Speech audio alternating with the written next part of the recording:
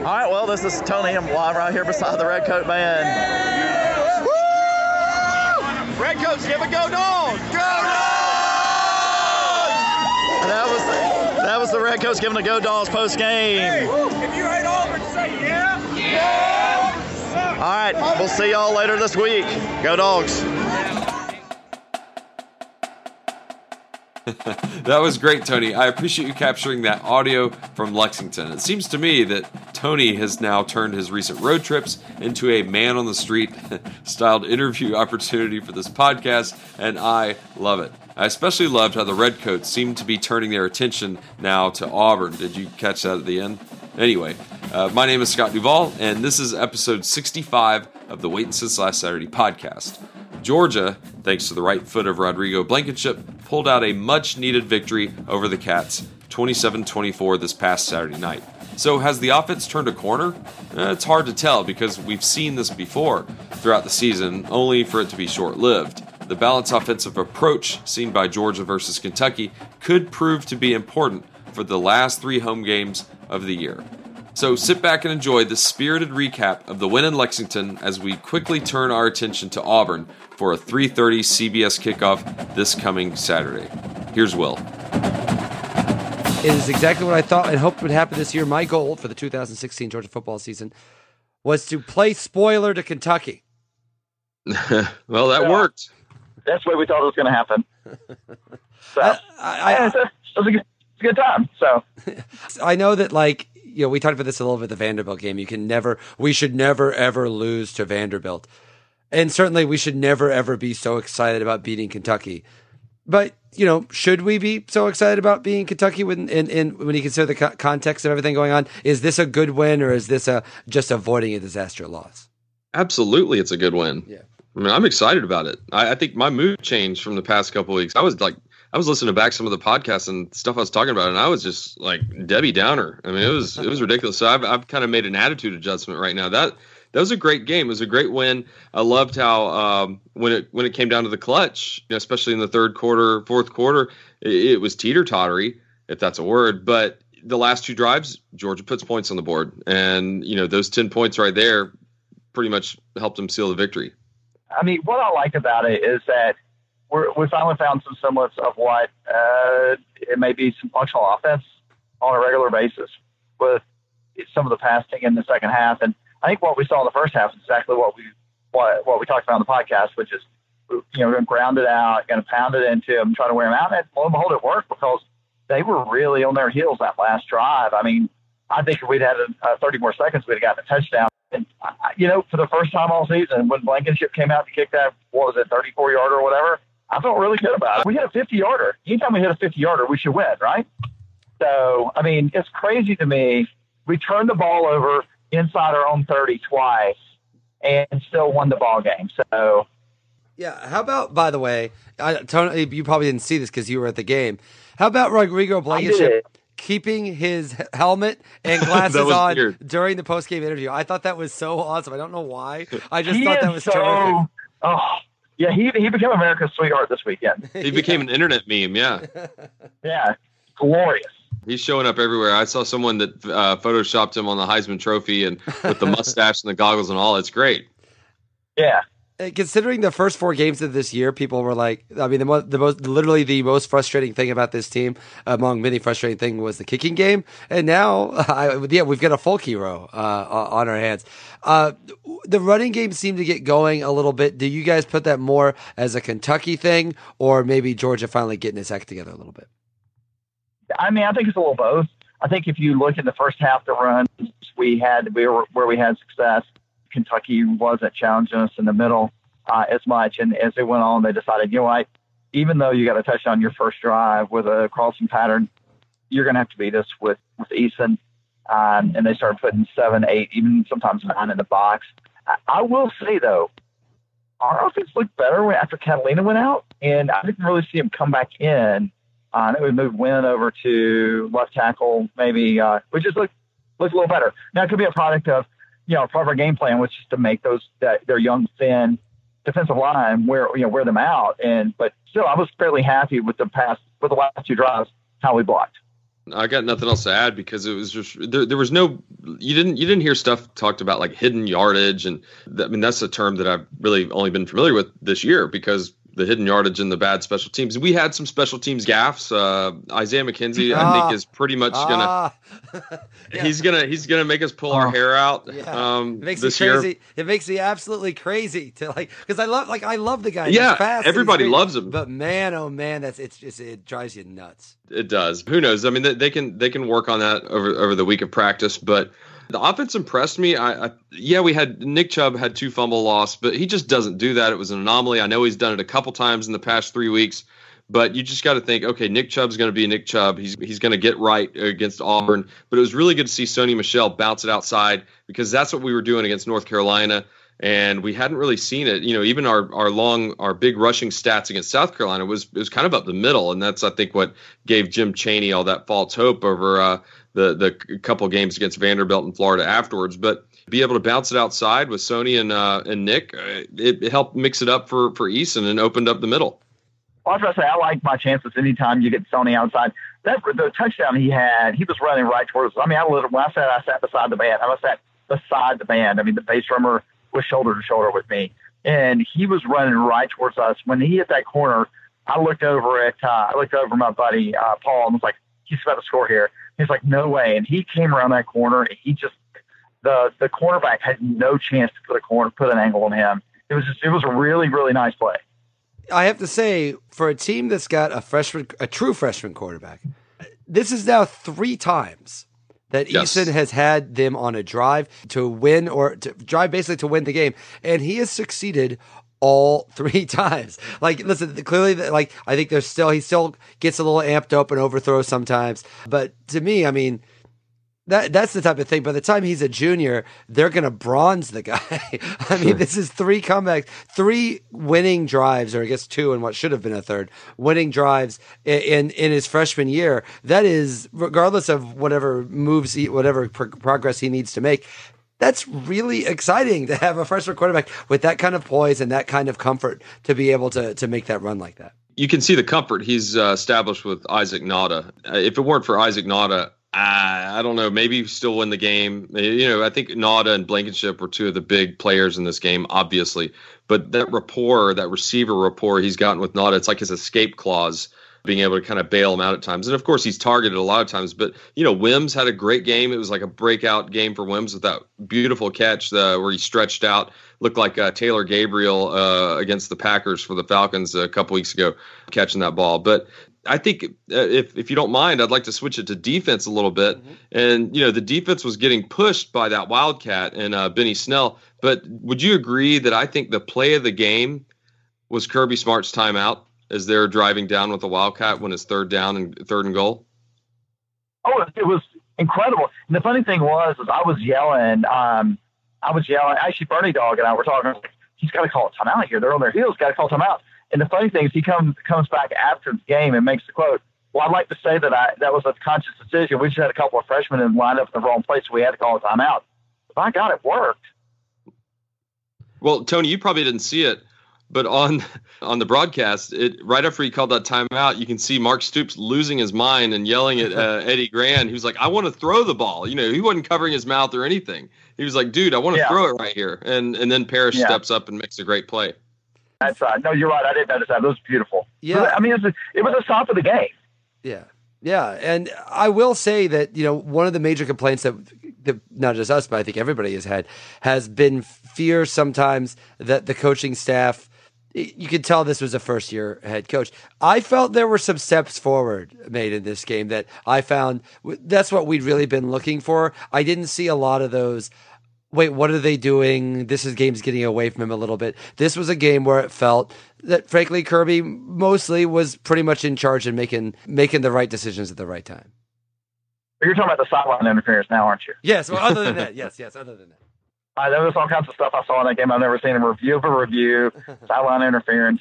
How'd you like it when they said we saw a new angle on this fumble and we're going to reverse it? Yes. Well, in the stadium, it was so confusing because they replayed that play about 50 times. Let me tell you what plays they didn't replay. the Kentucky fumble. But that's fine. That's home cooking for you. They also played their music to like literally the second before we snapped. I'm really surprised the officials didn't cut that out. But yeah, I mean the Falcons lost the draft pick for doing that kind of stuff. Yeah, well, Kentucky's not Ole Miss. They're not gonna lose a draft pick. But the interesting thing about it is that was a long time, because he came back, he comes out from under the headset and says play stands as called, and then he goes back under, like, well, they must be looking at the clock or something. I don't understand what's going on. He's like, we've reviewed the review. I'm like, he just said that. Oh my gosh, he just said that. So I'm happy it turned out.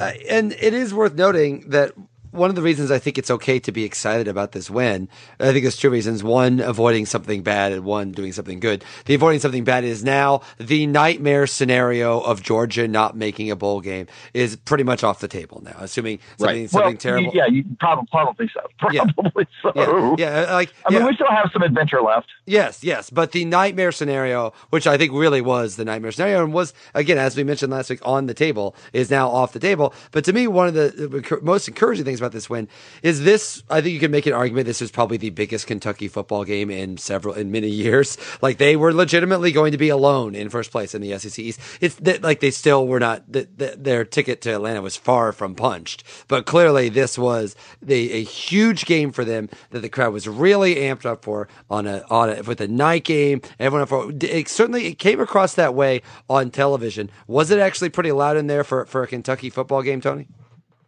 Oh yeah, it was easily the best Kentucky crowd game I'd been to. It was packed. It was, except for the Georgia section. There was the fewest number of Georgia fans I'd ever seen there. I was a couple of people I was with. They actually mentioned that they were there in the '96 rain game, Scott, which I think is the one you went to, right? Mm-hmm. Yeah. And he said there were more people at that game than there were at this game. But I'm saying the Kentucky fans stayed into it until we started driving. And then they started going for the exits when we passed the 50. And this is, I'm not being snarky. They headed for the exits. This was a play they had seen many times before. So it's funny. The stadium has a very basketball feel to what they do. The dancers go out every break and play, and they have, they had a t-shirt cannon, and you could tell they're a basketball school, but the crowd was in it. And let's put aside the fact that they suck because they copied something South Carolina does. Let's be clear, if you're copying what South Carolina does, you're really going the wrong direction. But it was loud. It was definitely loud. So now we've avoided the disaster scenario, and now we've got three home games to close out. To me, that's kind of encouraging. That's kind of a fun way to look at it. Is 2 out of 3 I guess we can preview the game later, but this does feel like the most obviously they've lost a bunch of games recently, but this felt like the most encouraging thing. To me, Auburn did not look great against Vanderbilt, and does this and they were dealing with some injuries? Yeah. So does this encourage you? I know there's a whole preview podcast to go, but this is to me the nightmare scenario is they lose this game and then they just go into Auburn with Auburn in the top 5 or top 10 and soaring and wipe them out, and all of a sudden they're 2 games under, backs against the wall, and now I find myself feeling kind of, I don't know about winning Auburn, but certainly I think it's on the table. I think it's something that I'm a lot more excited about going to the game, which is now the 3:30 game, by the way. We now know that time. That's kind of exciting too. Yeah, we get to say goodbye to Uncle Vern again. Yes. That's right. Yeah, we thought last time he was going to be here that it would be his last. But here's the thing. I think that the victory, last second field goal victory, everybody loves Rodrigo now. Kirby did a great job of managing the game. Easton brought us down. Sony's looking great. Nick Chubb. Our defense was solid. And then we draw it was a surprising draw shortly after the game ended to get the 3:30 CBS game. Auburn struggled and won. They're going to be like number 8 or 7 in the country. We can completely wreck Auburn's season. They have not won here in Athens since 2005. They're going to be coming in and they're going to be all, uptight. I guarantee you they're going to be uptight because they have not had a lot of success here. And if we can get out and jump out on them early, because that crowd's going to be rocking. A 3:30 game, I think a lot of Georgia fans probably feel like me, where we were kind of bordering on the apathetic side, but then kind of got pulled back. It's kind of like Mavericks re-engaging. We were not engaged. And so Mavericks re-engaging, the music comes up, Iceman's happy. we're going to go in there and cover our wingman. And so that's what we're going to do. We're the wingman this week in Athens, and we are going to be raucous. It's going to be loud, and Auburn is going to not even know it hit them. I have a feeling, and we'll get into that. But first quarter, second quarter is key this weekend. I'm excited. Oh, I love it. You can ride my tail anytime. That's nice. I'm about to say, since you're pandering to me, Scott, with the Top Gun talk, I'll talk a little bit about the uniforms. They wore their chrome helmets, and they were very shiny, even for a night game. Yeah, they show scuffs way too much. That bothered me on TV. We were at a charity event watching it at Athens Cine, watching the game, and there were much comments. I would say half of the comments about the game involved the helmets. Wow. I also would like to note, by the way, that in that first half, and it was looking a little rough, there were actually people there in Athens, Georgia, wondering if we should switch the game to LSU, Alabama. And I know. Well, Brent Musburger wanted to do the same thing. He kept updating the Alabama game. Yeah, but he could do that. He's not in Athens. All right. Well, plus, I don't think those people had the same money on the game that Brent does. So. That's true. All right. Well, I would like to thank you guys for making it this long in the podcast without bringing up the Cubs. We are in the darkest timeline now. I'm glad to report that contrary to my belief going in, the Earth did not careen off its axis and crash into the sun because the Cubs won the World Series. But yes, the Cubs did win the World Series, and at least it was fun, right? Like, it was amazing to me the number of people that talk about like freaking Spencer Hall was into the World Series this year. That is how you know that this was an exciting World Series. That's how you know it was a good World Series. What were the ratings like on that? I'm sure they were off the charts. Yeah, I think it beat one of the most amazing stats for me was that it blew away the Warriors-Cavs Game 7. Yeah, it was the most watched Game 7 since the '91 World Series. Yeah, it was wild, and again, a lot of that's because of the Cubs, but also that was an amazing game. That was an absolutely amazing game. I mentioned before. I mentioned in my column that I tackled poor Phil Rogers of the formerly of the Chicago Tribune, now of MLB.com, who I was sitting next to in the press box when Rajai Davis hit that home run. I literally jumped up and screamed, "Oh my god!" and tackled the 70-year-old man next to me. So yeah, that seems right. Yeah, that seems right.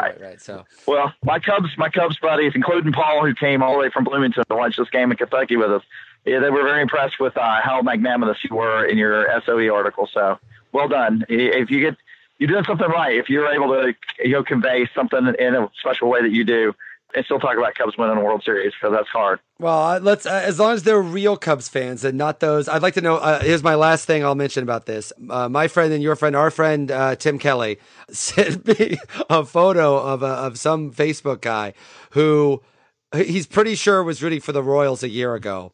So everybody had this experience with Facebook of being like, my Cubbies are going to do it. My Cubbies are going to do it. That you think they were probably rooting for the Royals years ago. He went to Georgia, but he posted a selfie of himself in an Alabama hat and a Cubs jersey. And I was like, yep, those are the people. Those are the Cubs fans that are going to come out of the woodwork now. I tried to warn everyone. They're going to turn into the Red Sox. The way that you hate the Red Sox is the way you're about to hate the Cubs. So everybody enjoy this short little period where everyone is having fun in happy Cubland, and Bill Murray's on them in Saturday Night Live, and Eddie Vedder is crawling around in the dirt or whatever the hell he was doing at home plate. Everybody can all have a fun time, and then we can go back to baseball as it's supposed to be. That was good. That was real good. Well, I got lots of. You think I'm ranting now? You know the election's Tuesday. But let's move on. Also, I have to say, at that party, I met a couple listeners to this podcast. By the way, at the Athens Cine awesome. Who said they recognized my voice, but I felt that was a bad sign. It does stand out a little bit. Yeah. Anyway, all right, guys. Well, I'm excited. Finally, a home game. It feels like it's forever since we've had a home game. Are we going to see you in person this week? Well, it's election night, so election night would have to. I will not be able to do it in person week just because it's election night. That is going to be, and then I'll have to leave for New York the next morning. So, but if we all survive the election night, depending on which way it goes, it's possible that everyone in my profession will be thrown in the gulag, depending on what happens on Tuesday night. So we'll see. We'll see what happens. But otherwise, we'll see. We'll see how it goes. But mostly, exciting win. I'm feeling good about it. How are you guys feeling? Oh, I'm going go Dogs. Go Amen. Dogs. Go Dogs. Also, Basketball Friday. Also, go Dogs. Thanks so much for listening. 8th-ranked Auburn comes knocking this week as the Bulldogs are poised to be able to completely wreck the Tigers season, and wouldn't that be so much fun?